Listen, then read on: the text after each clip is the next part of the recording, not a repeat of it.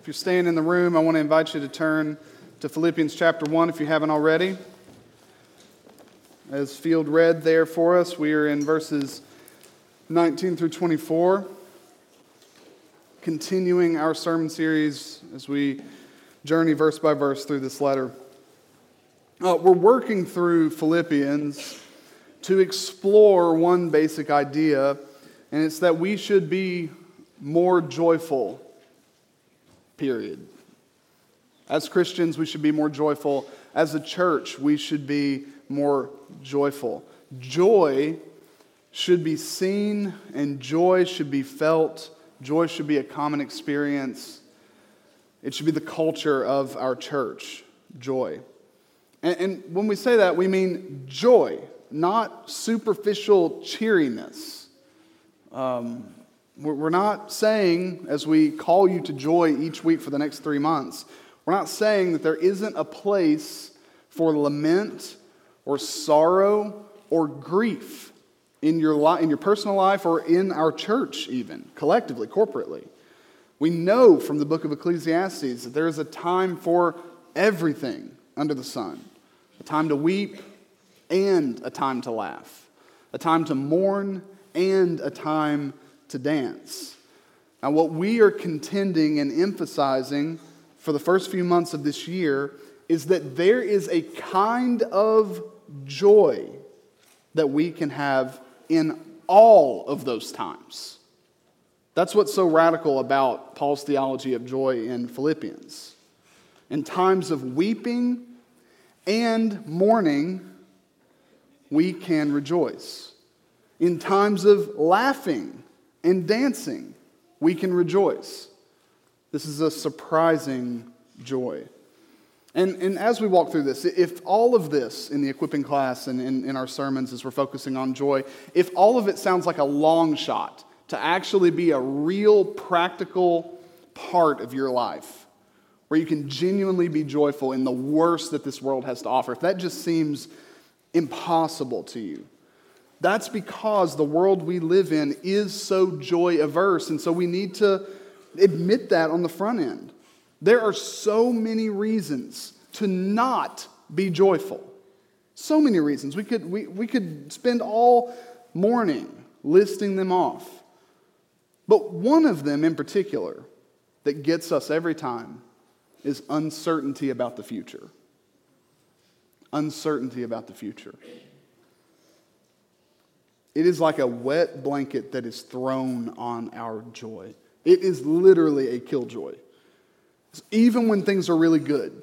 Even if you're just like, as I look at life right now, I got no problem. Nothing's really going wrong. I'm in good health. Our family's doing well. Everything seems great. Uncertainty about the future can creep in and just drown out all of those positive things. And when you experience something good, you can make it negative because of your uncertainty about the future. So think about it. You get a promotion at work. That's great, right? New responsibilities, a raise, most likely. But then you start to think about the future of that you're uncertain about. Oh man, I'm sure now he only gave me this promotion so that, he could just heap on future responsibilities on me. What have I signed up for here? I don't even really know. Or you worry. I've got this new responsibility now, but am I going to be able to live up to it? Am I going to meet the expectation? And so it steals your joy in getting a promotion because you're uncertain about what the future holds. Because in truth, you don't know. You don't know. It could be just exactly as you worry it will be, or it could be far better or far worse. You're uncertain. You have a baby. You have a baby. You give birth. And you're so excited. What a gift of joy. What negative thing could possibly come along with that? Well, as soon as you start thinking about the future and you're uncertain, you don't even know what you don't know, right? About how to take care of this child and, what do the next 5 years look like? And, this doctor's about to come. Even when you're in the hospital, the doctor's going to come in and check them out. I hope everything is okay. What if he says there's something wrong with the baby? What are we going to do? And you start to worry and it steals your joy in the child. You're getting married. You remember, for those of us that are married, do you remember as you were getting married? And you're so excited. Everyone's so happy for you and you're excited. But then you start to think about the future and you wonder You wonder if your marriage will turn out like your parents. And you're afraid of that. And it steals your joy in your spouse. Uncertainty about the future is a dark cloud that hovers over even our most joyful moments in life. The Apostle Paul in this text shows us how we can be joyful in the face of such uncertainty. You don't know what the future holds, and that scares you, and that keeps you from being happy in your life. Paul shows us how to get right through that. And if you remember, Paul, he's writing this letter to his dear friends, his original church plant, the church at Philippi. These are the most special people to him in the whole world. And he's writing this letter to them from prison. He's in house arrest in Rome. He's awaiting trial. And he truly does not know how things are going to turn out for him. He might be released. He might remain in prison until he dies. He might be executed. But in this passage, Paul, he sort of moves from his circumstances to the condition of his heart. And he sort of pulls back the curtain so that we can see its inner workings. And we learn that despite his uncertainty about his immediate future, whether in life or in death, Paul rejoices. There's this strange, evergreen, and peaceful contentment in Paul in this passage that I want so desperately. Do you not want this? In life or in death, I'm good. Whatever comes, difficult, easy, fruitful, or the end of my ministry forever, I'm good. I rejoice. Where does Paul's joy come from? Where does it come from? How is he so confident? How can he face impending death with happiness in his heart? How can he do it? How can he be so confident that more joy is going to come? You notice what he says at the end of verse 18? At the end of verse 18, he says in verse 18, I rejoice, but then he says right at the end of it, yes, and I will rejoice. How can he be so confident that more joy is in front of him, even when he doesn't even know what the morning is going to bring? But he's confident that joy is in his future. Here's what I want to show you. I want to show you two things from this passage that we need in order to be joyful when thoughts about the future's uncertainty start to set in. We need two things. First, we need a certain hope for the future. So you're uncertain about what's going to happen in your life. What we need more than anything else is a certain hope. And second, the second thing we need this surprising mindset that we find in Paul. So we need a certain hope for the future. We need a surprising mindset for the present. Let's talk about this certain hope first. Now, in verse 18, I want you to look in verse 18. This verse serves as a bridge between last week's passage and this week's. It's a bridge between Paul's description of his circumstances and his description of the condition of his heart. So in the passage before, Paul's telling the Philippians of everything that's happening to him. I'm in prison. There are people who are opposing me.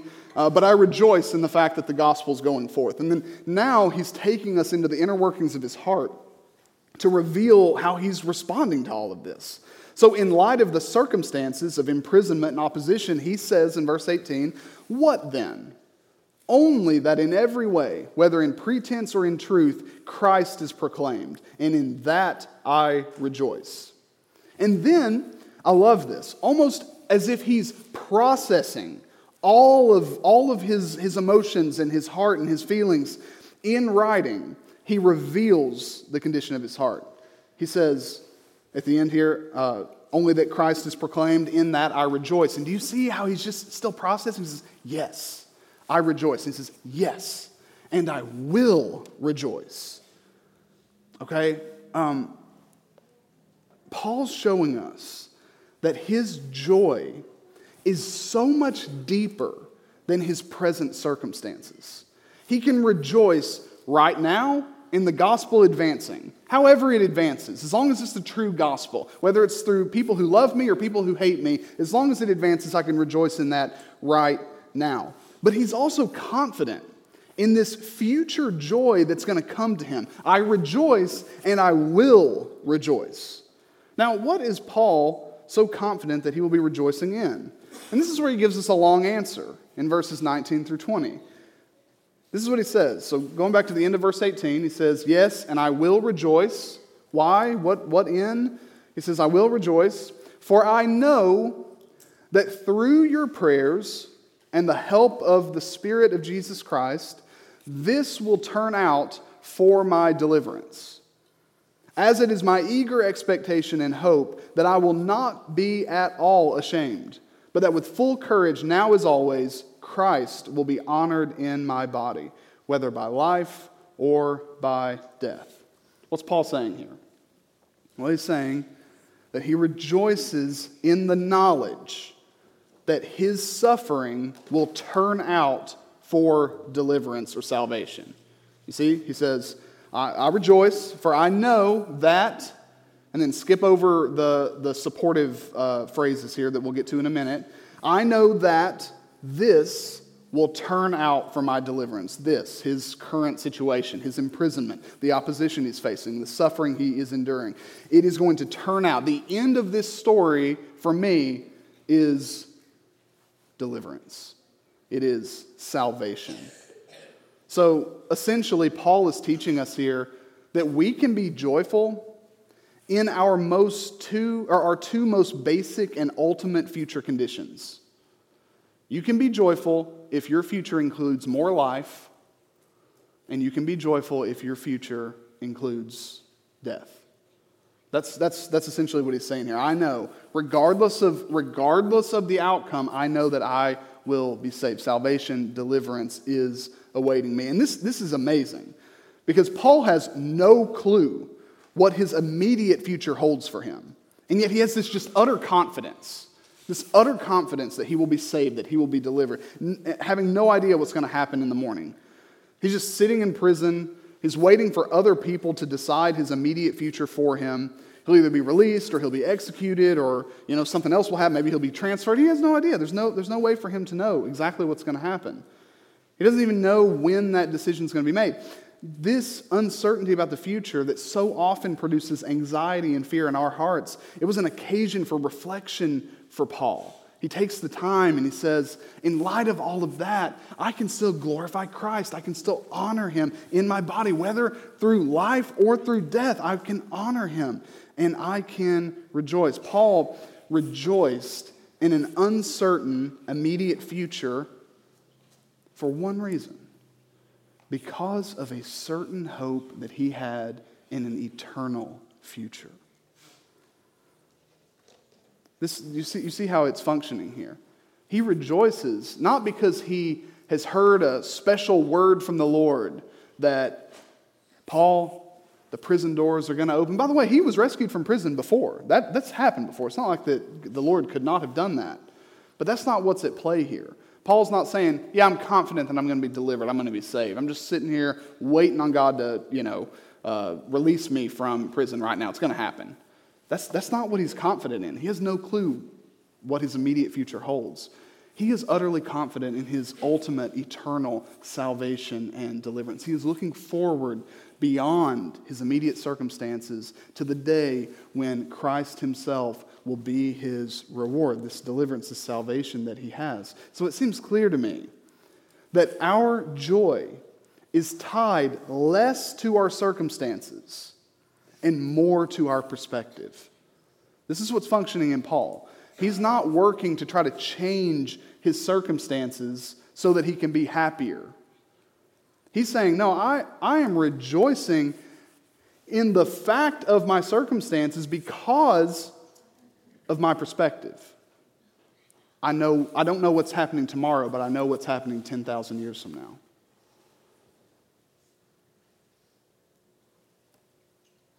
So he's able to rejoice no matter the outcome. If he's released, joy. If he's given a death sentence, joy.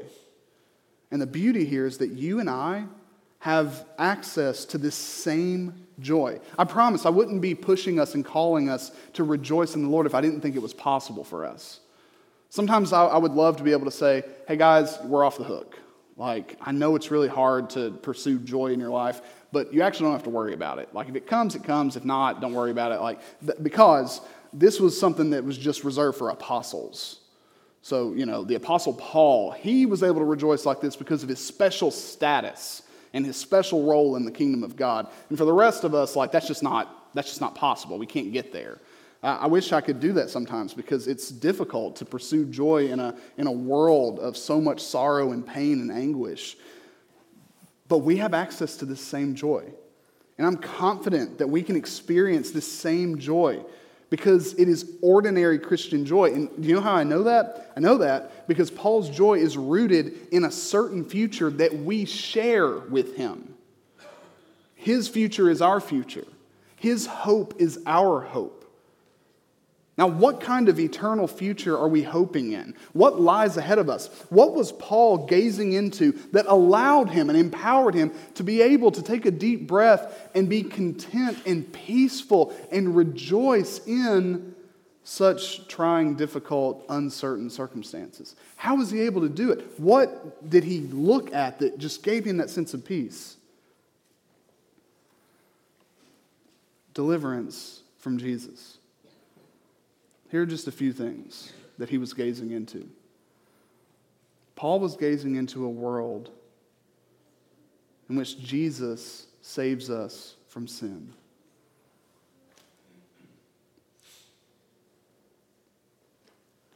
And when Jesus returns on that day, we will be fully delivered from the penalty of sin. We are right now by trusting in Jesus. You are delivered from sin's penalty. There's no condemnation. Jesus has fully borne the wrath of God in your place. But on that day, you will realize it fully. You know what that means? On that day, there will be no more feelings of guilt. The guilt that you feel, that you still harbor in your heart, that keeps you from being able to truly be happy because you even feel guilty about being happy because of the things that you've done. Paul was looking forward to that day of deliverance where we will be fully delivered from the penalty of sin and those feelings of guilt because Christ has fully satisfied the wrath of God in our place. And on that day of deliverance, we will fully realize it. We will fully experience it. Jesus has saved us from sin. He saved us also from sin's power. Right now, we continue to face temptation. We do. You become a Christian, temptation doesn't go away.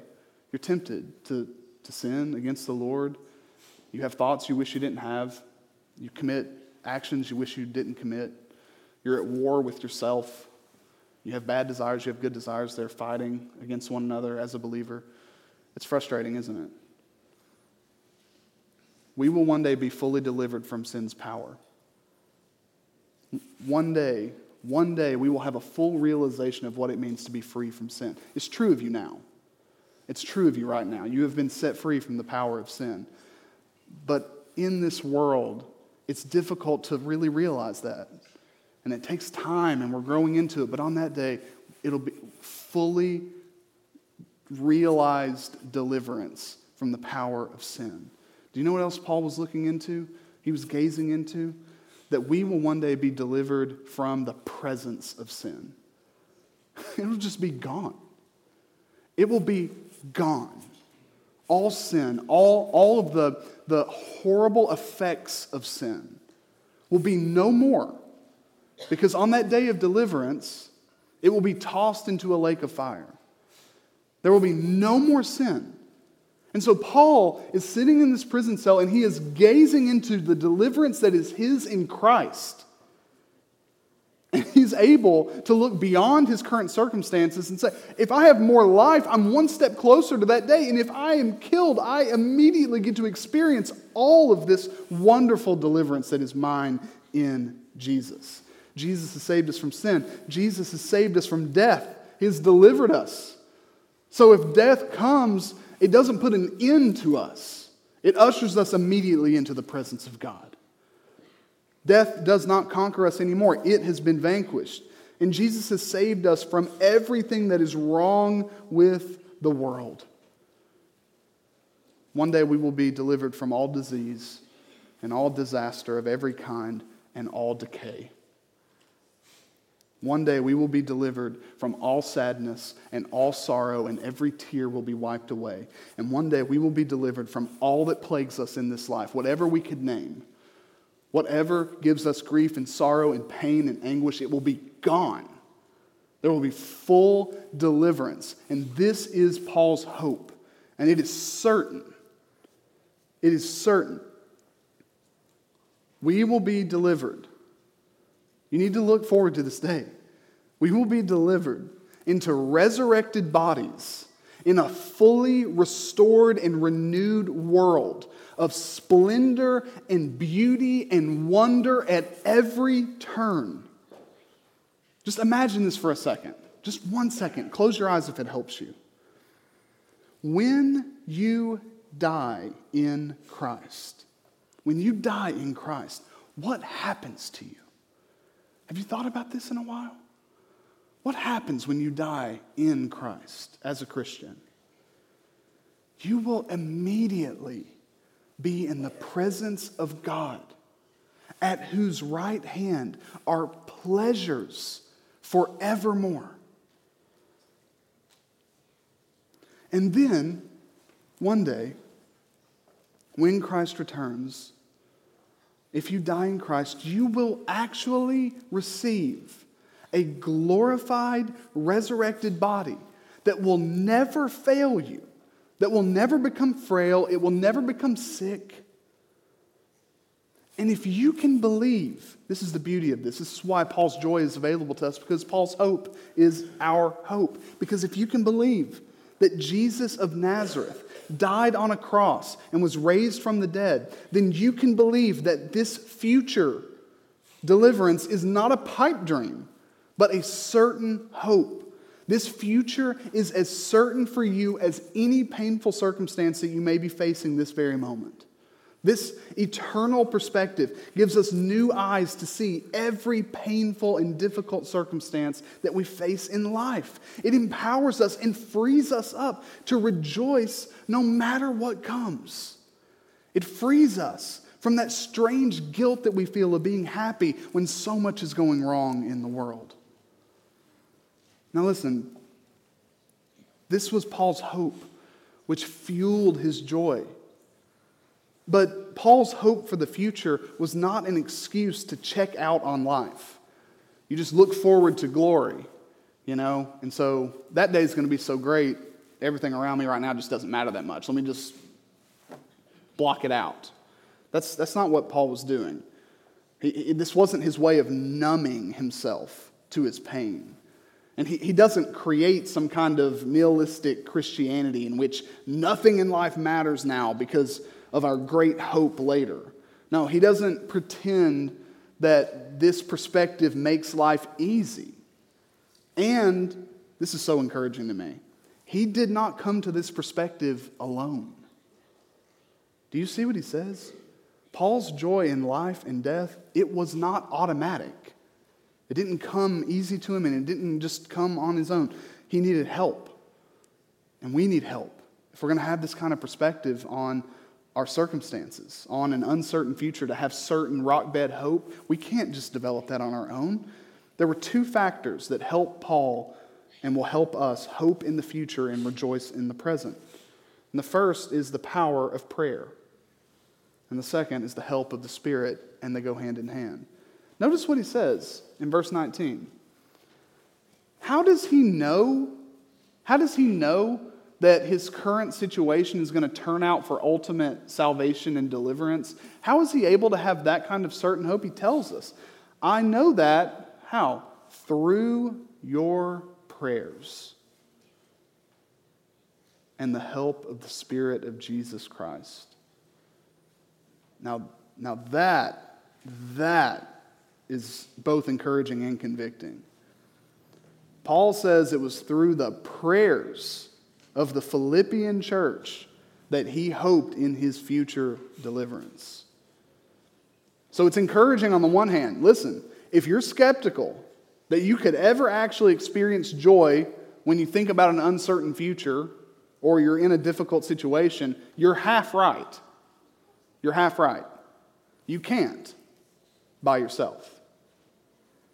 You can't do it by yourself. Your joy depends on the prayers of those sitting around you this morning. Those sitting in front of you, those sitting beside you, those sitting behind you. You need their prayers if you are going to have this kind of joy.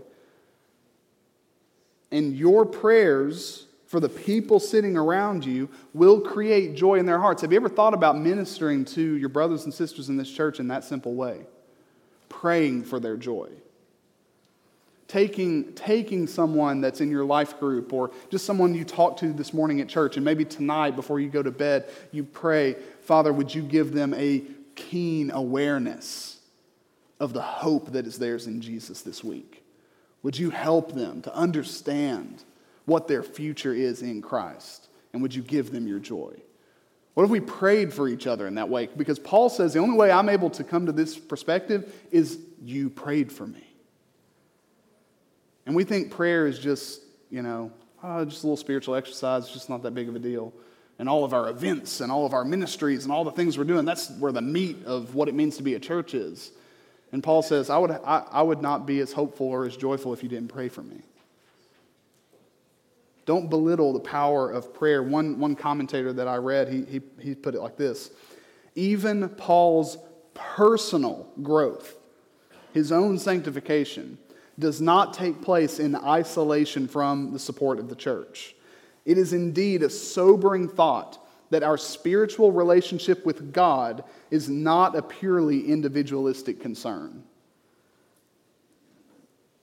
And that's very true. As we pray for one another, we see here too that the Spirit comes as an advocate, as a helper, as a comforter, to bring peace and joy and comfort to our hearts. So here's what I would encourage you to do. Look around this room. Take a moment. It'll be awkward. I know, it's okay. The awkwardness actually wears off in about 2 seconds. So just look around the room, okay? Just look around. Hey, there we go. We did it. Look around. You see somebody? All right, now pick one person and stare at them for 5 seconds. No, I'm just kidding. But as you look around the room, the first person you noticed, maybe write their name down and pray for them later today. You don't have to make a big thing out of it. You don't have to send them a big email or a message letting them know every single thing you prayed for them. Just do it. That's why it says it's through your prayers and the intercessory work of the Holy Spirit that we are able to have hope that fuels joy no matter what we're facing. The most important question here for the sake of joy in your life today, though, is do you have a certain confidence in future salvation? Do you have a certain hope in the deliverance that is to come ultimately in Christ? All right, certain hope. We need it if we're going to be joyful. One other thing we need a surprising mindset for the present. And I want you to feel the weight of surprising because Philippians 1:21 is a verse that if you grew up in church at all, you probably memorized at some point. For me, to live is Christ and to die is gain. You see it a lot of places, you've heard it a lot, and so it's easy to take it for granted.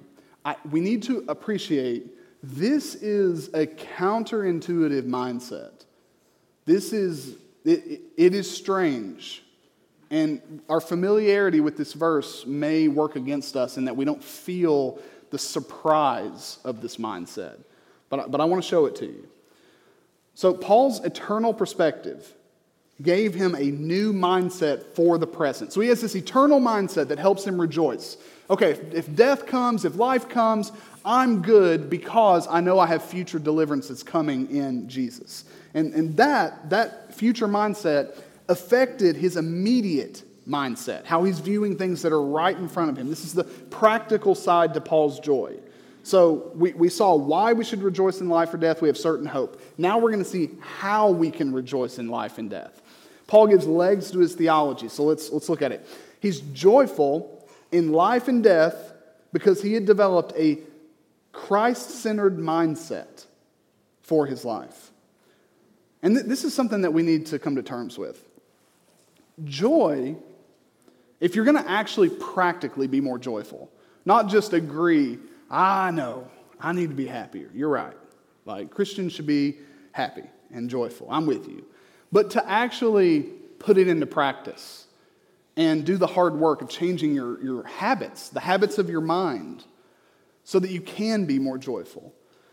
We have to understand from the jump that joy is largely determined by our mindset.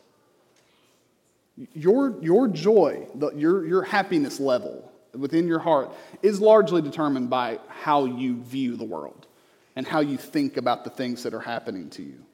And that's what we're learning in our equipping class. The way we think about what happens to us impacts our happiness more than what actually happens to us does. So we ask, how can Paul be so happy when he's in such a scary and uncertain situation? And we put ourselves in Paul's shoes, or maybe we just think about the trials that we're currently facing, and we wonder how in the world we could actually be joyful. And the answer comes that he had this mindset that centers his life on Jesus. The way Paul thought about what was happening to him allowed him to be joyful despite what was happening to him. So in our class, we learned a 6-step exercise to help us think through the things that are happening to us. Because when something happens to you and it's concerning, it causes you to worry about the future and whatever it is that happens to you, our thoughts and our feelings and the actual facts of what's happening, they all get blended together. And it just creates this whirlwind of anxiety. When in reality, what we need to be doing is separating those things out. Okay, what's happening? What is the raw data? What's happening to me?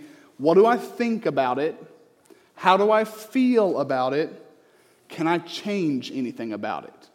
Okay, so he takes us through 6 steps in the book written by David Murray. And I actually want to walk you through how we can see some of these steps functioning in Paul's heart here in Philippians 1. So let's ask these 6 questions. Question number 1, what are the facts? What are the facts? That's the first question that we're taught to. Learned. What am I in Eastern Kentucky again? Learned him real good. The first question that we're taught to ask is, what are the facts? Well, what are the facts of the situation that Paul's in? Paul is in prison. Paul is facing opposition. Paul is awaiting trial that will in some way, at some time, determine his future. Those are the facts of his situation. Okay? Question number 2. What does Paul think about the facts? Well, we don't know what we know what he wrote down, but we don't know what he originally thought about it. What would you think? Maybe just something as simple as, I have no idea what's going to happen to me. And I have no information. I don't know. I don't know what's going to happen to me next. Because again, we can't talk about feelings yet. What do you think? What do you think? Well, I don't know. I don't know what to think. Okay? Question number 3. How did he feel about the facts? Again, we don't know what his initial feelings were. We don't know. What would you be feeling if you were in a situation similar to Paul's? Maybe you are in a situation sort of like Paul's, where you feel just trapped by the moment and you have no idea what's coming next. Well, fear. I'm afraid. I'm afraid of what I don't know. Maybe sadness. Maybe Paul felt sadness about the possibility of never seeing his friends again. Maybe he was just worried about the future of the churches that he planted. All those things are plausible. The next question we're taught to ask is, can we change the facts? Can you change anything about it? His answer, absolutely not. He cannot change the fact that he is in prison. And then the next question we're taught to ask is, can we change the way that we think about the facts? And the answer to that is yes. And we see Paul do it right here. We see him do it. He at least changes from how we might typically think about the facts. Look what he says. With the help from prayer and the Spirit, Paul is able to say, whether in life or in death, Christ can be glorified in me. So, if I survive this situation, it will be for the good of God's people, because my ministry will bear more fruit. If I don't survive this, It will be for my immediate good because I will be in the presence of Jesus. That's his new mindset. To live is Christ, to die is gain. So that's now his funnel for how he's seeing, how he's thinking about his imprisonment. So now what does he feel? This is why he's able to say, I rejoice. He doesn't rejoice in the fact of his imprisonment. He doesn't rejoice in the fact that he is likely going to die. He's able to rejoice in the fact that in life or in death, he's going to be okay. He's at peace. He's content with whatever happens next. He can be happy in God because no matter what happens, God will be glorified. He'll either bear more fruit in his ministry or he will be with Jesus. Now, the key to this whole perspective is found in verse 20, where Paul talks about the glory of Christ. Look what he says. He says, "It is my eager expectation and hope that I will not be at all ashamed, but that with full courage now as always, Christ will be honored in my body, whether by life or by death." His hope for future deliverance is supported here by his desire for Christ to be glorified, for Christ to be magnified or honored. The guiding ethic of his life was to do everything to the glory of Christ. And so Paul reflects on this life ethic and he sees that he can glorify and honor Christ whether he continues in ministry or he dies. And this is a powerful perspective. When we make it our aim to magnify or honor Jesus, and then we realize that we can magnify and honor him in both life and death, then we realize that nothing can steal our purpose and nothing can steal our joy. John Piper, he seems to see it this way. Paul's hope-fueled joy in life and in death is the means of his glorifying Christ. Meaning that when Paul rejoices in Jesus as his supreme treasure, Jesus is magnified and honored and glorified in his life. So Paul expects to not be ashamed of his weakness and suffering, but instead he expects to courageously rejoice in Jesus, whether in life or death, through which Jesus will be honored. Okay, so this is actually a common experience for husbands and wives in healthy marriages. When you go through unimaginably trying times as a couple, when you face horribly difficult circumstances, and it is a time for mourning, it is a time for weeping, and yet, you still rejoice in each other. There's no joy to be found in the circumstances that you're in. It's just pain. It's just sorrow. It's just sadness. But when it comes to one another, you find deep pleasure in each other. You still find so much joy. When that happens, you are honoring one another. That person, if I hear that story from a couple, those people, if a husband's telling me this story about his wife and how much he loves her and how much joy he finds in her, and I see how many hard things he's going through, guess who looks really good in that situation? His wife. She's magnified. She's honored. And the same is true of Jesus. No matter what we go through, when our joy is in him, when we're in a situation where there seems to be no joy to be found, he is magnified. And this surprising mindset is beautifully and powerfully described in one simple sentence. For me, to live is Christ and to die is gain. One perspective with two parts. Death is gain. Christ is life. And if we adopt this mindset, joy is possible in the face of life or death. Death is gain.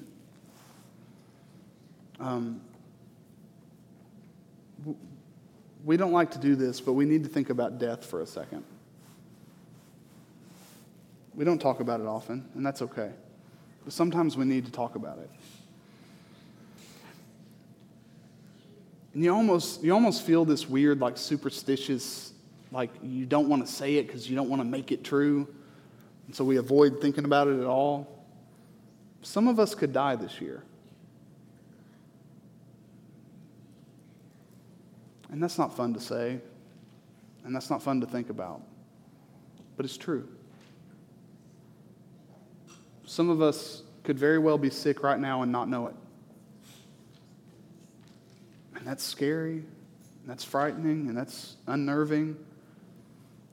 But the truth is, we never know when God will take us. We don't know. Regardless of when, regardless of how, unless Jesus comes back first, we're all going to die.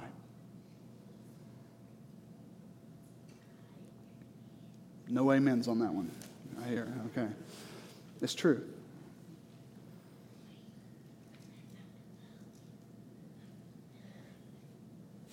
Paul says, I want Jesus to be magnified in my life and in my death. How can Jesus be magnified in his death? For to me, to die is gain, Paul says. This mindset is so counterintuitive. Think about that. To die is gain. That makes no sense. To die is gain. Death is loss. Loss.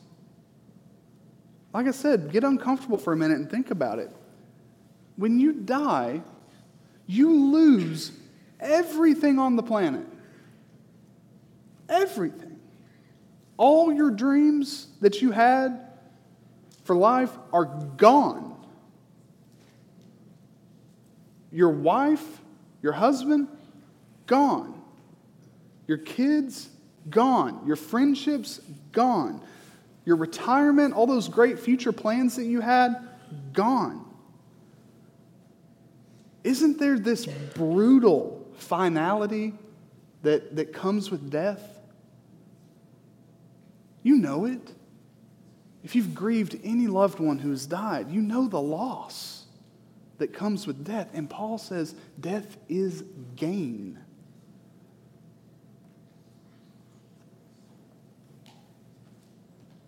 This is Paul's mindset. You stare the loss of everything you've ever known and loved in this world right in the face. And what you realize in that moment of your death is all you're left with is Jesus. That's it. That's all you're left with. You lose everything else and you're left with Jesus. And Paul's mindset is gain. Gain. That's how he's able to rejoice when life gets hard. That's how he's able to rejoice when he doesn't know what the immediate future holds for him. Because he's able to look at the future loss of every single thing that's near and dear to him, accept Jesus and say, this is gain.